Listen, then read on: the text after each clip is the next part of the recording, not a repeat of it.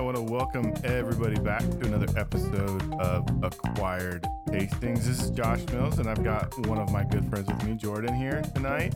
We're going to be doing a beer podcast. We've got barrel-aged beer. So, Jordan, you want to tell everybody what beer you brought? I brought the Old Rasputin Barrel A number 21. Yeah, it's going to be good. And I've got the Mother Familias from Mother's Brewing, and it's the bourbon barrel-aged one. So with our food tonight, to go with the Old Rasputin, we've got some stout and Steak pie. That's right. Stout and steak pie. We've got some tiramisu, and we have a bruschetta with some goat cheese and a kind of a roasted tomato spread. And with the Mother Familias, we've got some brie cheese. We have some spicy Italian sausage with some peppers. And then we have the apple pie filling that you made, right? Yes.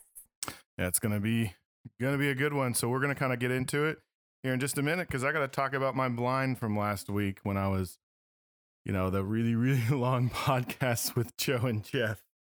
I remember it being a red wine. It was very, very vegetable. And the wine was, I called it a California, a cool climate California Cabernet Sauvignon, and it was actually a Chinon. So Cab Franc from the Loire. I kind of totally messed that one up. But cool. All right. Well, let's, you ready to get into this beer? Sure. All right. So we're going to start with yours.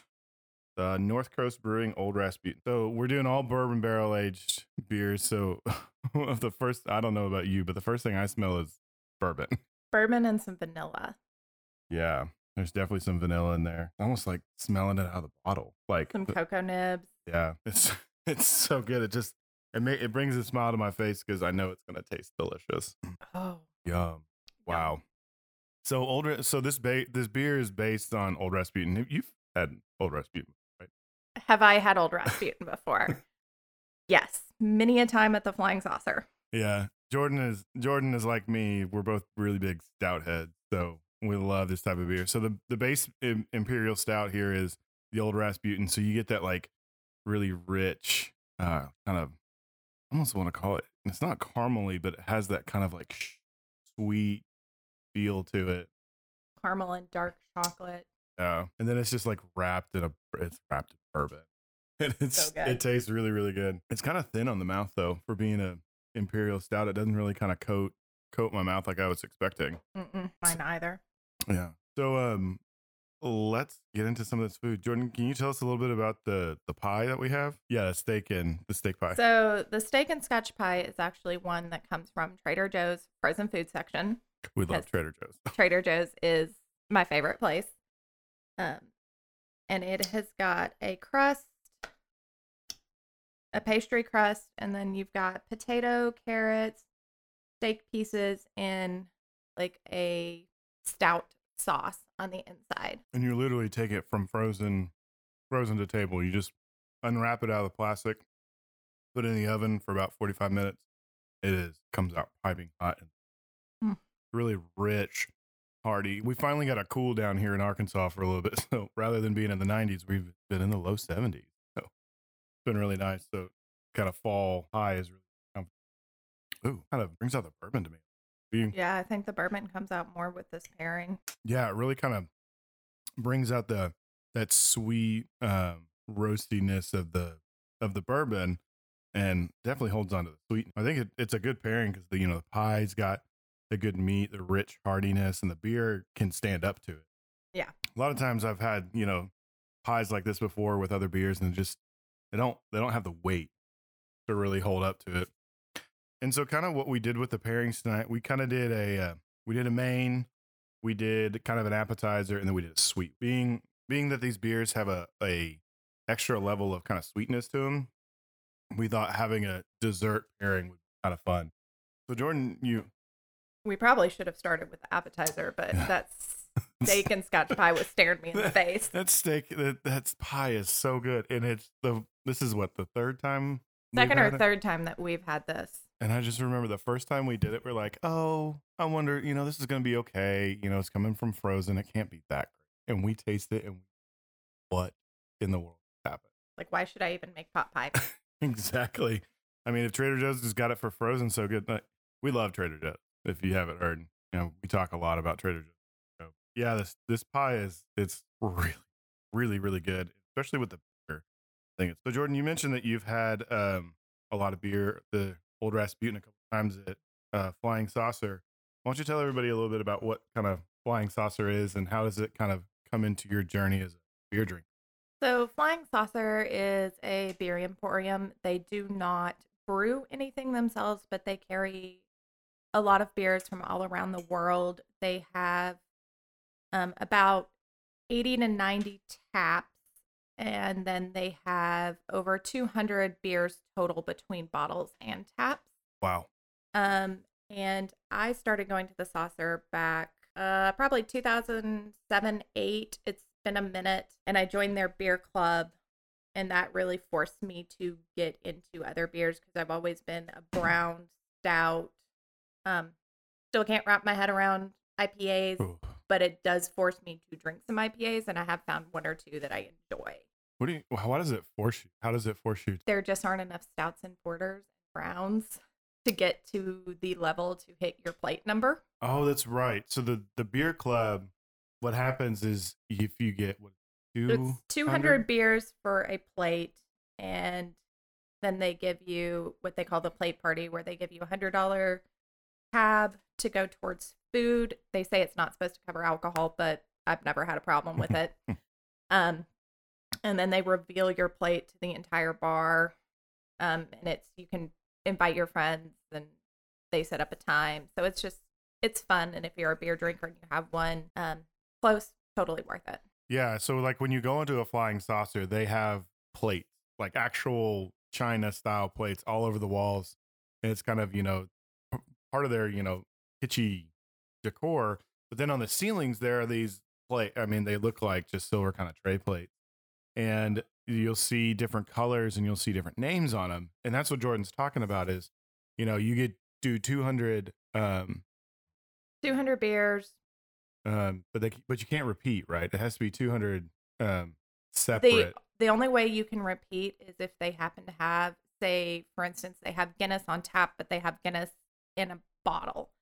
That's the only way you can repeat a beer within a plate. And that does happen some, but not as often. Okay, that makes sense. And then once you hit this 200, you're like, yay, way to go. You've got your first plate.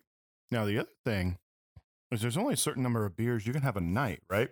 They limit you to 3 a night that you can get credit for. So they have computers set up.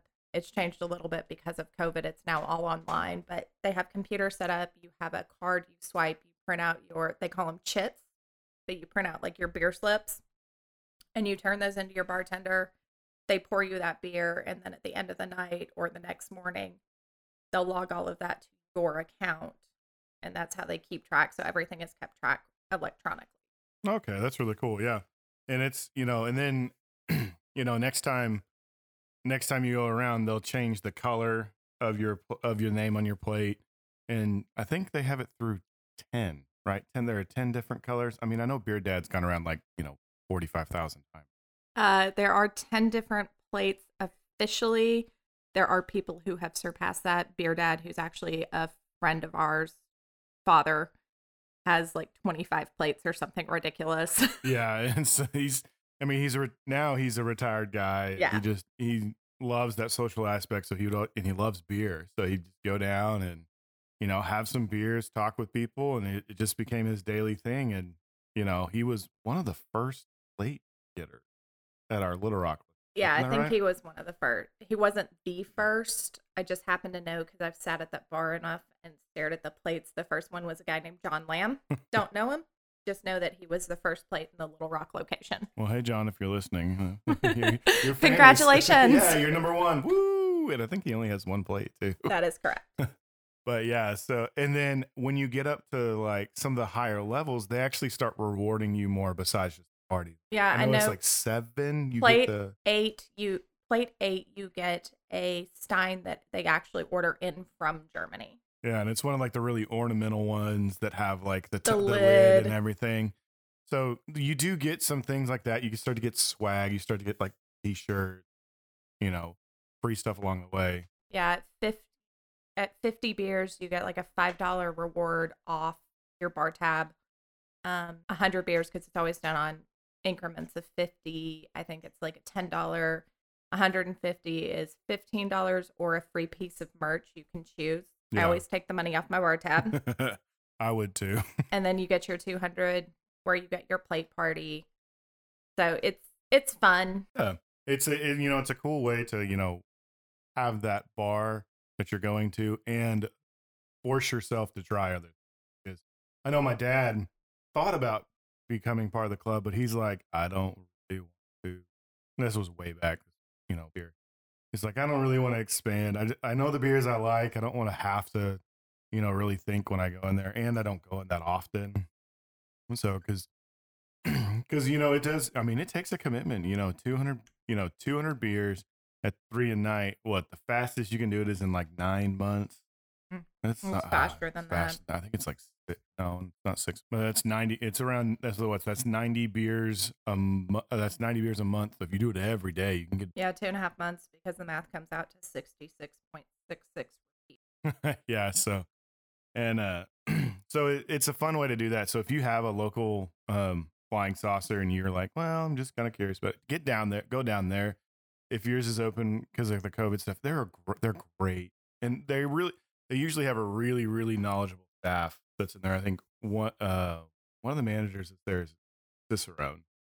Was the first Cicerone in the state of Arkansas. Yeah, he's a really, really cool guy. But all their servers know a lot about beer. Because they'll do tastings, like small tastings with their servers, especially if they get a new beer in. They'll pour like small taste for everybody and then talk about it so that your server can actually speak to you on a knowledgeable basis. And then if the server doesn't know about a beer, there is somebody there that usually does, so they can go over to another staff member and just say, hey, I got asked about beer X. I don't know about this one. Can you give me some highlights? This beer's changing a little bit as it warms up. It's stouts usually do. They'll start to open up as they get warmer. We've kind of hit it.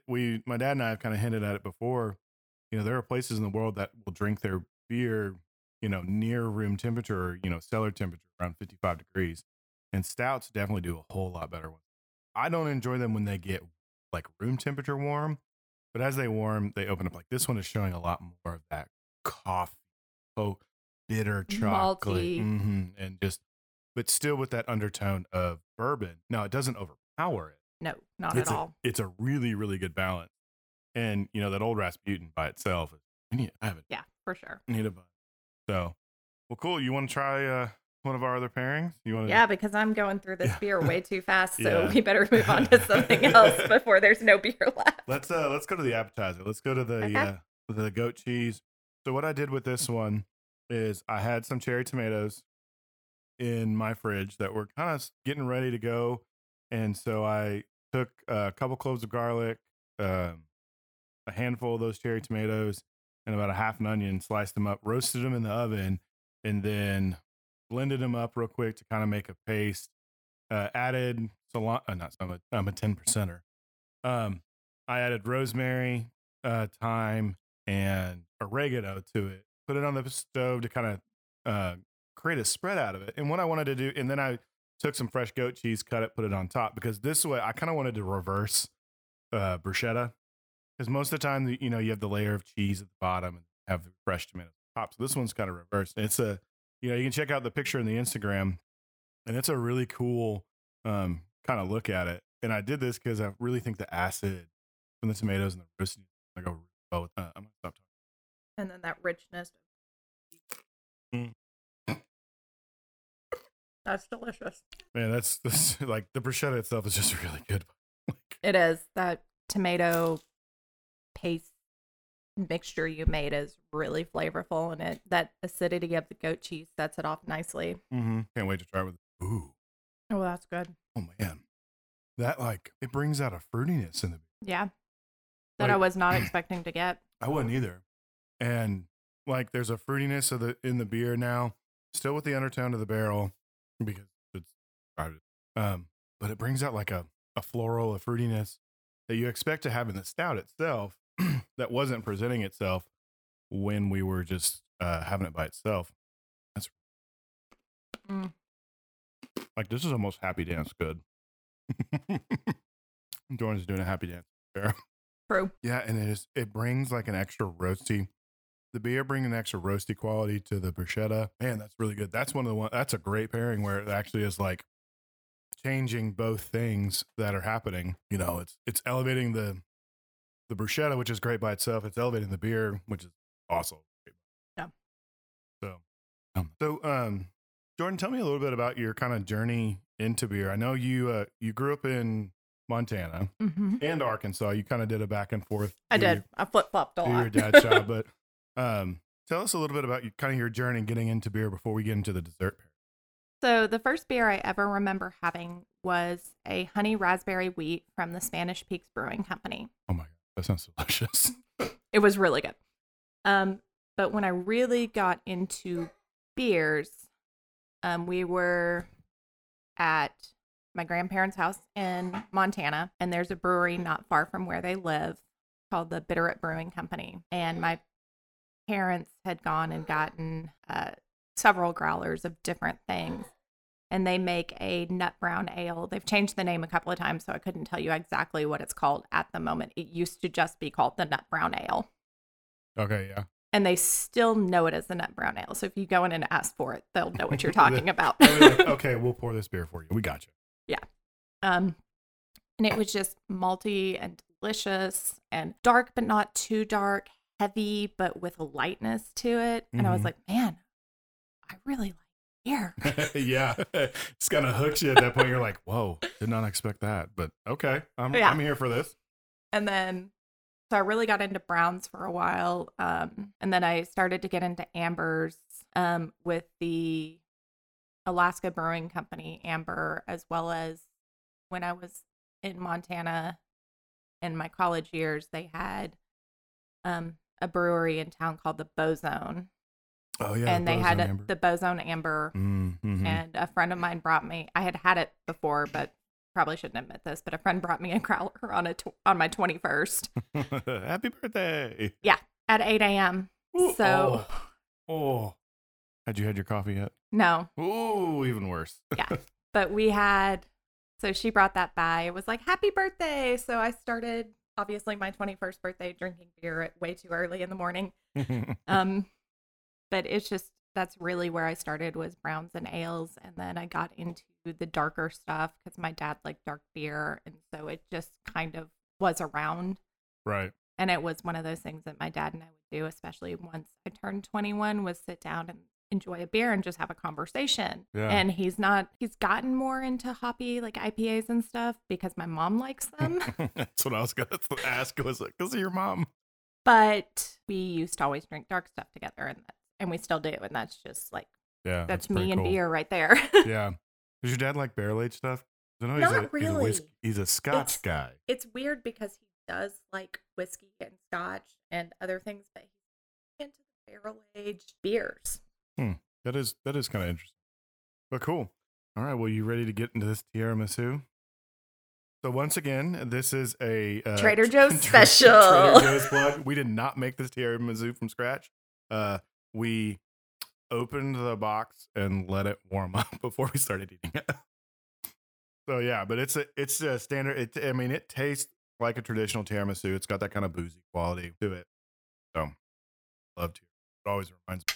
Never forget the first time I had tiramisu. Sounds like there's a story there. We had been at a soccer game, and we'd gone to watch my brother play, and it was just my dad and I. And then he had to come to Little Rock for a business meeting. So obviously, along I went. Yeah. And we went to Local Luna here in town. Yeah. And we had dinner, and the guy brought his daughter, who was a couple of years younger than I am. And he's like, well, what do you want for dessert? And I was like, I'm too full to eat dessert. He's like, well, I always get the tiramisu here. And so he ordered tiramisu, and I split tiramisu with one of my dad's business. That's cool. So the first time you had tiramisu was with your dad and his business partner in Little Rock. Yep. Oh, cool. So what do you think of the pairing? Oh, let me have a sip of this beer. It kind of brings out the bourbon barrel even more. Yeah. Where you got the kind of fruity herbiness with the bruschetta. This brings out that bourbon really strong, but not in a bad way. It's just more prominent. Right. And I'm getting a lot of bitterness that's coming through too. Yeah, me too. I think it's from just kind of that the coffee that's in the tiramisu playing off the beer itself. So that's kind of out of the three, not my favorite. Yeah, not the best, but it's not bad. Don't get me wrong, though. If you gave me this beer and a thing of tiramisu, I would eat it and drink it. Don't get that wrong. Let's be honest. This beer pairs well with air. Yes. It is a great beer to drink by itself. Now it is pricey. Okay, so let's talk for a sec. Barrel aged beers are expensive, and cult barrel aged beers can be even more expensive. This bottle, it's not even a full bomber bottle. It's a half liter. So it's 500 mils, and it was $20. The ABV on it is running 12.5. So that's another thing you're going to find out about when it comes to barrel aged beers. They're going to be higher in alcohol because they sit in a alcohol soaked barrel. But the thing, this beer, and I've drank other 12.5 beers or around there, it doesn't drink like a 12.5. Yeah, no, it definitely does not. Like, it's much smoother than that. It doesn't have that hotness you get sometimes from those high alcohol content, either beers or liquors. Right. Yeah. So it's really very well balanced. Very drink. I could get myself in big trouble with this. Yeah. It goes down very, very easily. So, I know I'm out. I'm almost out. So what's been your favorite pairing so far? So far, I'm going with the bruschetta. Okay. Yeah. I think so too. I think for me too, there's just something about that, how it brought out the fruitiness in the beer that was unexpected, and enjoyed it. Well, yeah. So I kind of totally agree. The best pairings were, in my opinion, were the bruschetta and the steak pie too. A little bit about this beer because, we've just been chit-chatting about other things. But, this beer comes from North Coast Brewing out of California. They've been brewing this beer for a long time. And when it comes to at least the barrel-aged beers that we're tasting here today, they're all based off of imperial stouts. Now, imperial stouts started back in the 18th century, where English brewers were wanting to brew these bigger beers so they could travel farther, higher alcohol, so it wouldn't, boil. And a lot of times they actually started making this stout and sending it over to Russia to Catherine the Great, or Catherine the Second, I think is what it was. And, one of the reasons they did that was, she really wanted the beer, and so they had to come up with this new style of an imperial beer, or it's also known as a Russian imperial stout. So imperial stouts and Russian imperial stouts are usually the same thing. There may be some recipe differences, but they are usually the base of barrel-aged beers because they have that hearty, big backbone that can already hold up to them. Most of them, run around 10, 11% by themselves. Evil Twin is, they're brewing 12, sometimes 12, 13%. They brew big beers without even barrel aging them. Oh gosh, you would even more juice. The Little B is my favorite.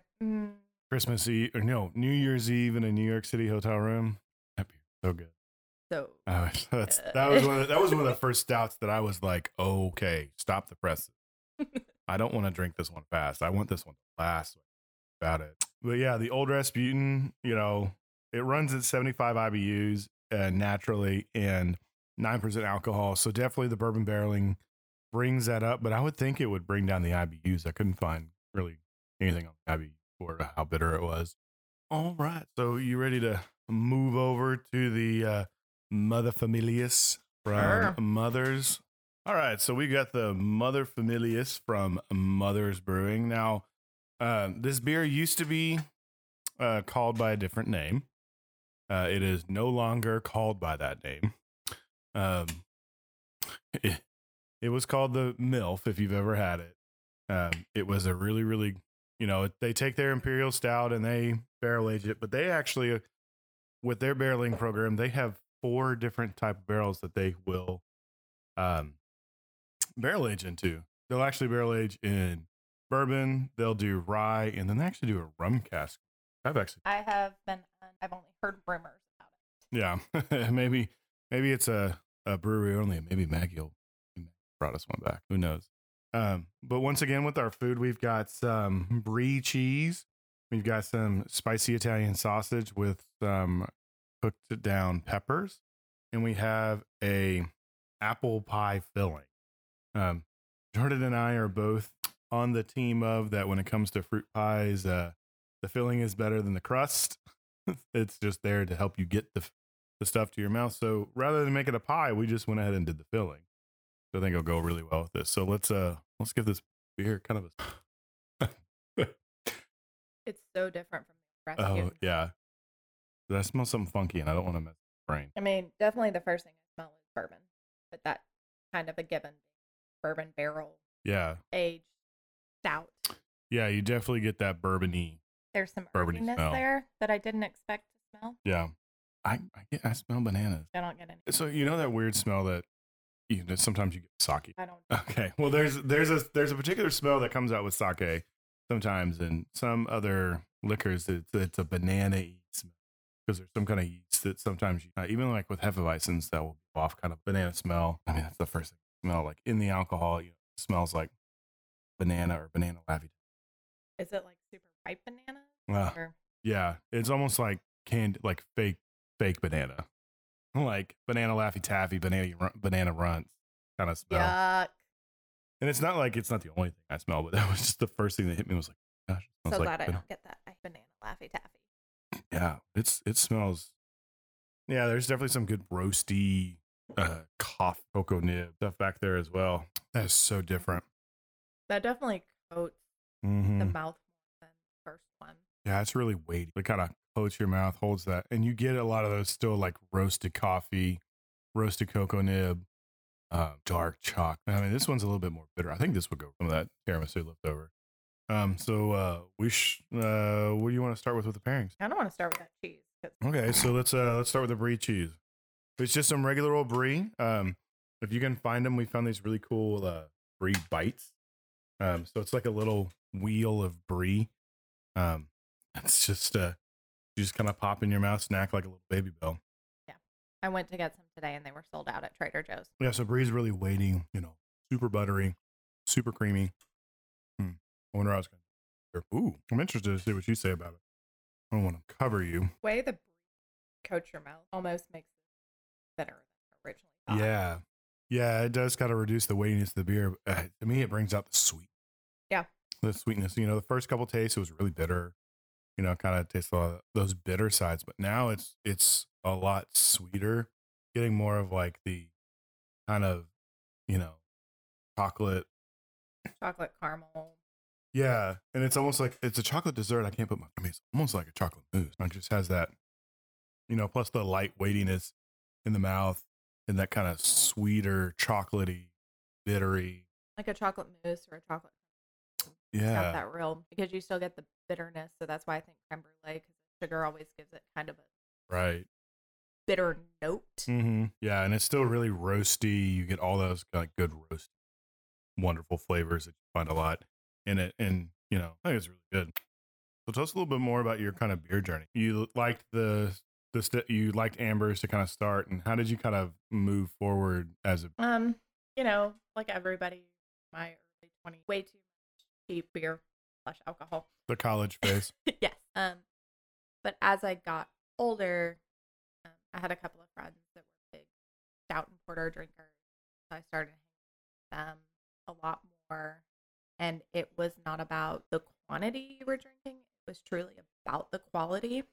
And it was like, let's sit down and drink this stout from, like this coffee stout from Kona Brewing Company. Or there was one called Pig's Ass Porter Mm-hmm. that we drank a lot of. And it was more getting into those really darker, richer, more flavorful beers and sitting down and having those conversations. Yeah, so it turned into It turned, a connection. yeah. Kind of a hangout. And, you know, I had a friend who he always had chilled glasses. Oh. Always. He always had chilled beer glasses in his freezer.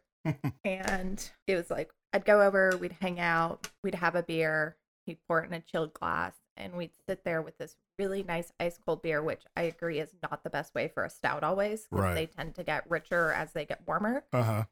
But it was just that like camaraderie and sitting and enjoying and having those conversations. And I was like, I'm really liking this versus, you know, your Bud Light or your Mick Ultras or whatever. And they have their place. Yeah.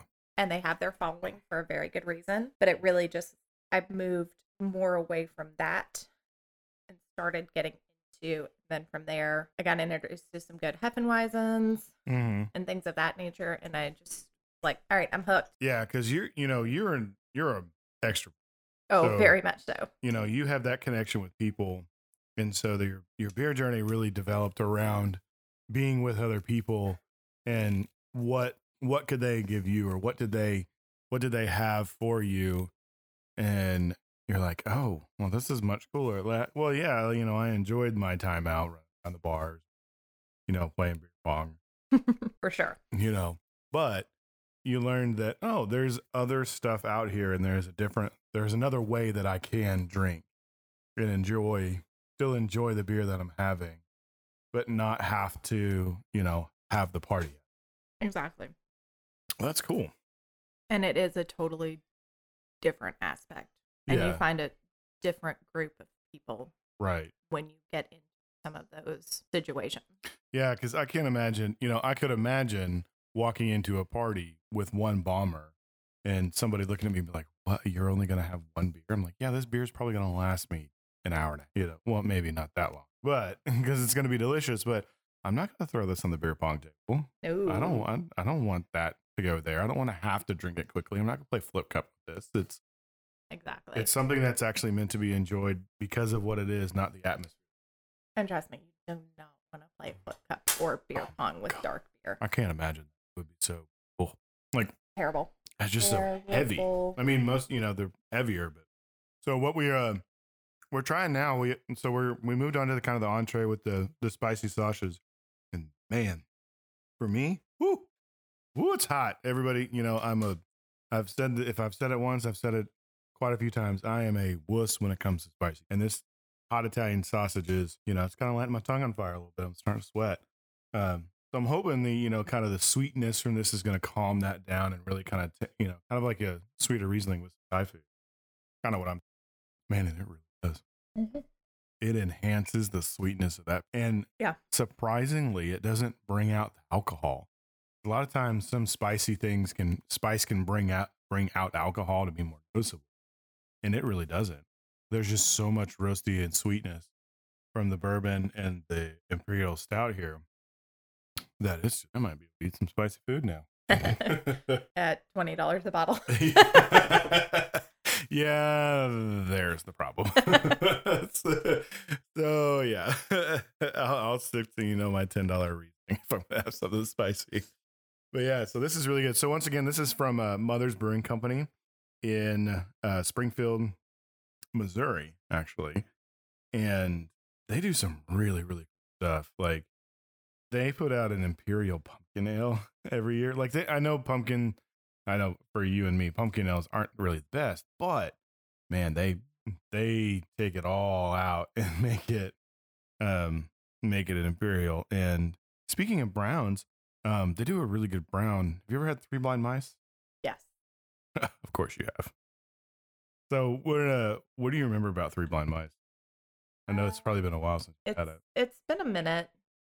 Probably actually closer to a year than a minute. I tend to say everything is a minute these days. It's COVID time. But it's a really solid brown, some nice maltiness to it from what I remember. Details are a little bit hazy because I've said, it's been a while. But it was one I definitely enjoyed. I think I should pick up a 6-pack of that soon. Yeah. definitely. You know, Mothers is one of those places that kind of started out as just, you know, home brewers that that had some really good stuff that shared it out. You know, they moved in a downtown area in Springfield and kind of started to, you know, bump it up. Our friend Maggie was actually up there this weekend. At the last weekend of their Oktoberfest. I guess they were releasing a new beer every Saturday of the month of September. And her birthday was in, so she went up there for that and sounded like she had a really, really good time. So yeah, this is a really cool, you know, Mothers is a really cool company. They've got a lot of really good beers. For sure. And I love the way they play off that they're Mothers company. I mean, they have Little Helper. They have the like Mother's Little Helper. They have, you know, Mother's Towhead, which is their blonde ale. Yep. Yes, it is. The Mother Familia. Yes, and then the Mother Familias, which is, you know, their Imperial Stout line, and they do it in a like short bottle as well as the bombers, but we here in Arkansas only get the bombers. And I haven't had. Have you had the rye version of this? No. Or do we have it? I have not been able to find the rye version. Not saying it's not sold in Arkansas, because, you know, Springfield's only about 3-4 hours from here. Yeah. But it's probably just every time I go look, they're sold out. Right. And, you know, now that we're getting into fall, you'll start to find a lot of the Baltic porters, Imperial Stouts. You know, it's dark beer season. You know, you get through Oktoberfest, and after Oktoberfest, start to come the porters, stouts. You know, I was talking to one of our local beer guys here and trying to find beers for this podcast. And he's like, oh, yeah, we've got all this stuff coming on the next truck. And I'm like, the next going to help now. So, but I'm really glad I remembered about this Matter Familias. They actually have like the pronunciation out on the bottle. But something that was really cool about them that I started looking at is they use Willet bourbon barrels. Okay.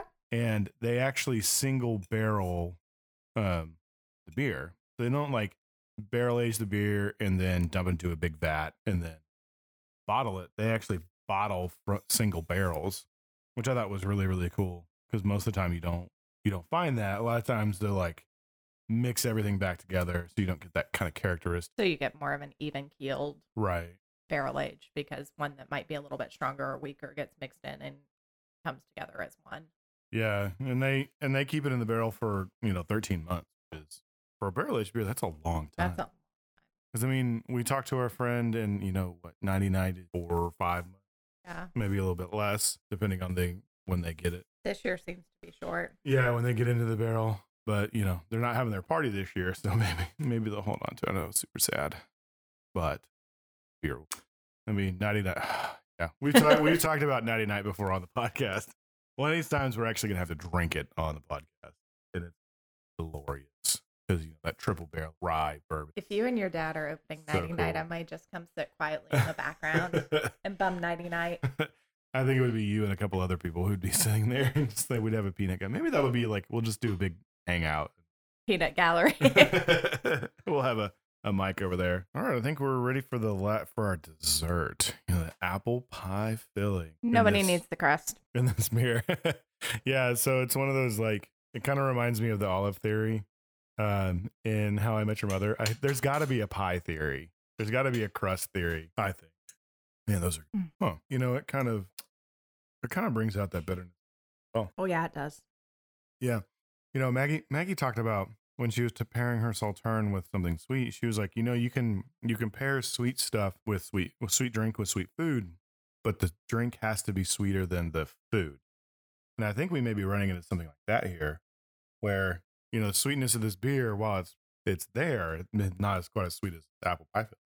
Yeah, I think it's too much sweet on sweet, and it's causing it to go bitter. Yeah, I've already eaten all my tiramisu. Do you have any of that? I think the tiramisu might actually be pairing, because I do have some tiramisu. I'd be happy to share.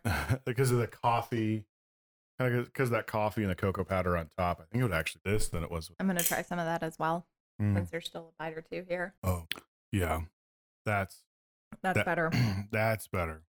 I wish I had some of the old Rasputin left. I could taste the apples with that, but I don't. Oh, think did we kill that bottle already? Yeah, I mean it's only a pint. Like a pint and a half an ounce. Like it's not a full bomber. Yeah, that's the sad thing. Yeah. Because I think that old Rasputin, I'm like, I wonder if I can get the rim out of my glass. Yeah. Can I get apple? Those apples are really good by themselves. I think that's kind of cross. Those would be really good over some vanilla ice cream. Oh yeah. Mm-hmm.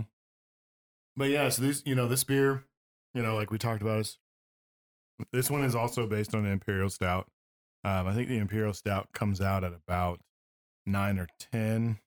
Because when it's in the bottle, the barrel aging is at 11. So it's these are big boozy beers. You don't want to drink them really quickly because they'll sit in your stomach really hard because there is a lot. There's a lot going on there. They're filling. They're not light beer by any means. They're kind of the antithesis of that, but yeah. Right. And allowed to warm up.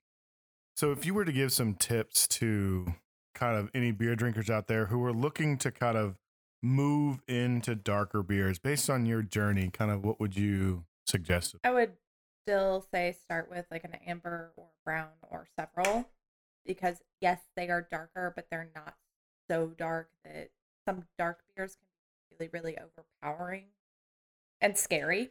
Mm-hmm. Because when something like this Mother Familias or even the old Rasputin, even though it's gone, is pitch black, you can't see your finger through it. Like, am I drinking motor oil? Yeah. Well, I mean, my dad and I have talked about, and you and I, think, drank it, old engine oil. Mm-hmm. From it's Scotch barrel. Yeah. But just try something. Find a good friend that possibly already drinks dark beers or is wanting to get into that darker thing. Try them together. Sit down, have that conversation.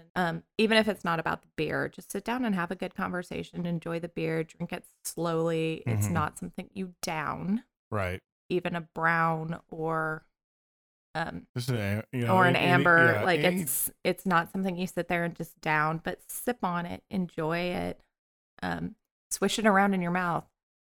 Heck, even spit a little bit out. Mm-hmm. Do the whole wine thing, like swish it around, spit it out, take in those flavors, smell it, look at the color, try and figure out what flavors are there, what you enjoy, what you don't enjoy, because not every brown is the same. Not every amber is the same. Not every stout is the same. And as you get more comfortable in that realm, then maybe move into a stout or a porter. Find a good bartender that knows his or her stuff, mm-hmm. and ask for recommendations. How many beers I have found that I enjoy by just asking a bartender mm-hmm. what they like, or just saying, I trust you. Yeah. I want a beer. I want a darker one. Like, give me something that tastes good. Give me something that you think tastes good, and let's give it a shot. You're not going to get 100% success on that. Right. You're going to get some things you don't like. Mm-hmm. I've had it happen. But then I know that I don't like beer. Right. I want something else. Yeah, and that's the thing, I kind of talk about it a lot. Always drink what you like, eat what you like, and drink what you like. But at the same time, don't be afraid to try something new. And find somebody you trust. If you don't have a bar that you trust, next time you're going to pick up your standard 6-pack from a liquor store and you've got a guy you trust at a liquor store, say, hey, I'm thinking about branching out. I don't want to buy a 4-pack. But the next time I go down to a beer place or go to a restaurant, what's something you suggest that I order if I want to try, darker beers? It's dark beer season. And they'll always have recommendations. Always. And the other thing that I've done on the opposite end of the spectrum to help me kind of broaden my horizons in beers that I don't really is I watch my local breweries for their beer releases. Yes. When they're, we've got a brewery in town. They don't do it much anymore since COVID. But they used to release a new beer every Monday, and I would go every Monday. It was my thing. I'd get off work. They released it at 4:00. I would go down there. If I was there a little early, I'd wait, get to know the bar people a little bit, and I would try the beer, whatever it was. Even if it was, I think one time I tried a triple imperial IPA because it was the beer, and I did not enjoy it, but I did it because it was like, I mean, I want to expand myself. And it reaffirmed that you're not an IPA drinker, but you know that, hey, I am not going to order a triple imperial IPA And on ever again. And on the flip side of that, there were some IPAs that I tried and was like, okay, I get this. I understand why people like this. I don't really enjoy it as much, but I could drink one of these. Yeah. You know, if somebody offered it to me, I would drink it. Or, you know, if it was at an event that I was at and there weren't any other beers I liked, I know now that I can try that one, but I wouldn't have ordered it straight out the shelf. And then you know, now that it's fall, like a lot of people are going to start putting out more dark beers. Like we said, your browns, your imperial, you know, your porters, your Baltics, your We are in stout and porter season, and it makes my heart happy. We definitely are in that season. So if you got a local brewery you love, and they're like, oh, hey, you know, we're releasing our new brown ale today. All right, I'll have one and just give it a try, or ask for a taster of it. Or if they have flights, which most breweries do. So say, you know, they've got 3 beers that you really like, or even 4 beers you really like. But instead of getting that 4th beer in your flight that you really like, try it. Because the worst thing is you're tied to 2, 3, I don't know, maybe 4 ounces. Yeah, it's usually around 3 or 4 ounces. Whatever your flight pour is, you're tied to not even a half pour of beer. Yep. You're tied to like a quarter pour of beer. So if you absolutely hate it, you still only have a little bit to drink. Mm-hmm. At that point, you can shoot it like a shot and be done with it. Right. Or if you're hanging with other people, be like, here, I don't like this. Exactly. Just pass it off. Hey, you know, it is COVID. But have more than one sip too, because sometimes you don't like it because what you had before is still on your palate. I was told the good rule is 3 sips. Yep. 3-sip rule. First to experience it with what's on your palate. Second, to have that first fresh taste. And then third, to make sure. Mm-hmm. You know, you can really get through everything, in my opinion, in 3 sips. You know, some people say 2 sips because you want to wash and then you find out your first one. But I've come to find out when I've done that, I still don't think I gave the drink a fair shake on that last sip. Yeah, I think the 3-sip rule is good. And if you're feeling really adventurous, throw the 4th sip in there for good measure. Yeah. And at that point, if you have a flight pour, you're pretty much done basically done at that point. Because, you know, an ounce a sip really isn't that much. Yeah. All right. Well, this is a great tasting. Yeah. You know, I agree. We had some good pairings. We had some nothing was bad, but some not so great pairings. But you always learn something when you put food with it. So overall, what was your favorite pairing tonight? I'm still going to go with either the bruschetta or the Scotch and steak pie. And I really wish I would have left some of that filling from that Scotch and steak pie to try with the second beer, because I don't care so much about the pastry around it, but it definitely ate all my filling. Yeah, I agree. You know, that bruschetta, there's something about that tomato and that just, you know, sang with that old recipe. And actually, I just tried it with the Mother's and it worked really, really well. I'm about to try it with the Mother's because I have another piece of this bruschetta on my plate. Yeah, it's really good. And, you know, it was really, you know, it was a little time consuming, but it wasn't a whole lot of effort. You know, just roasting the tomatoes, putting them in a blender, and then putting them in a pan, adding their, you know, really just kind of help deepen the flavor. But, you know, it brings out a fruity quality into the beers. And then, you know, the beer brings an extra level of sweetness that's kind of actually missing in the bruschetta. So, yeah, that's good.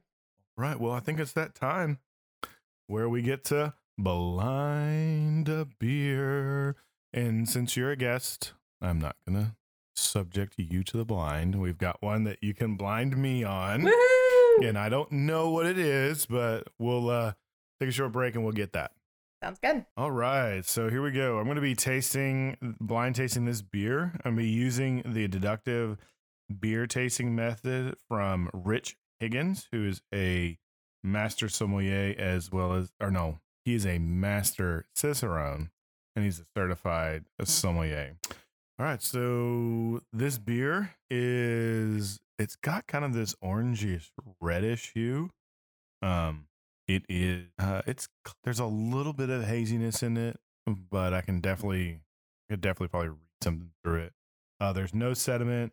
The foam is a white color. The head doesn't last on this one very long. It kind of goes away quick because I poured it just a couple minutes ago and it's almost all gone now. Lots of bubbles coming out of the glass though. All right, let's take this for a smell.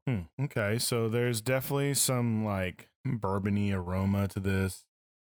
Really sweet, malty. The intensity on it's not that high as before. Definitely like kind of a rich malty grain kind of thing. I wouldn't say it says any kind of like rice or anything. Definitely not really getting any kind of nuts. Maybe some like toasted cashews or toasted almonds on it. There's not really any coffee, kind of a light toastiness to it. So like maybe really golden brown, delicious toast. Some light floral in there. No really like tea notes or pine. Definitely driven by its malt over its hop.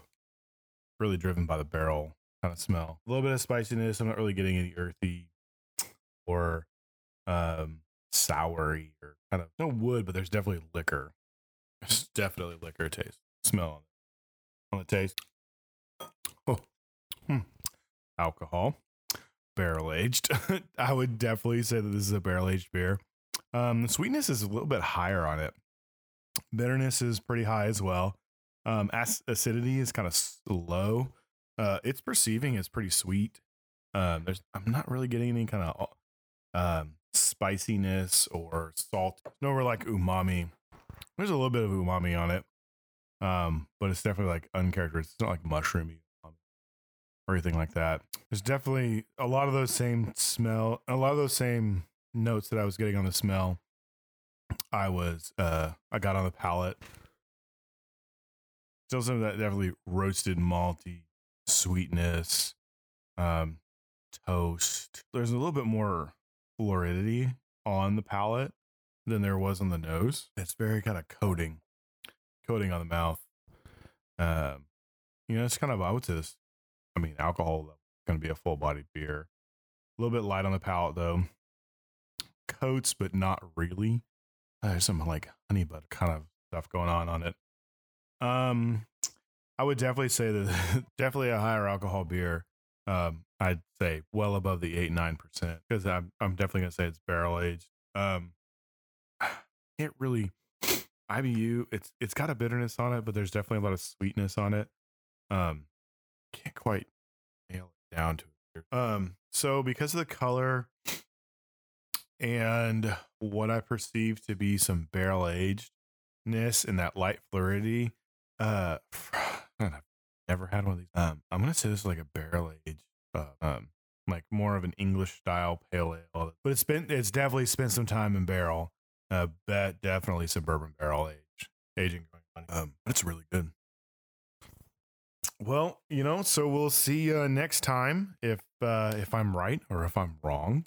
If I'm good as beer tasting as I think.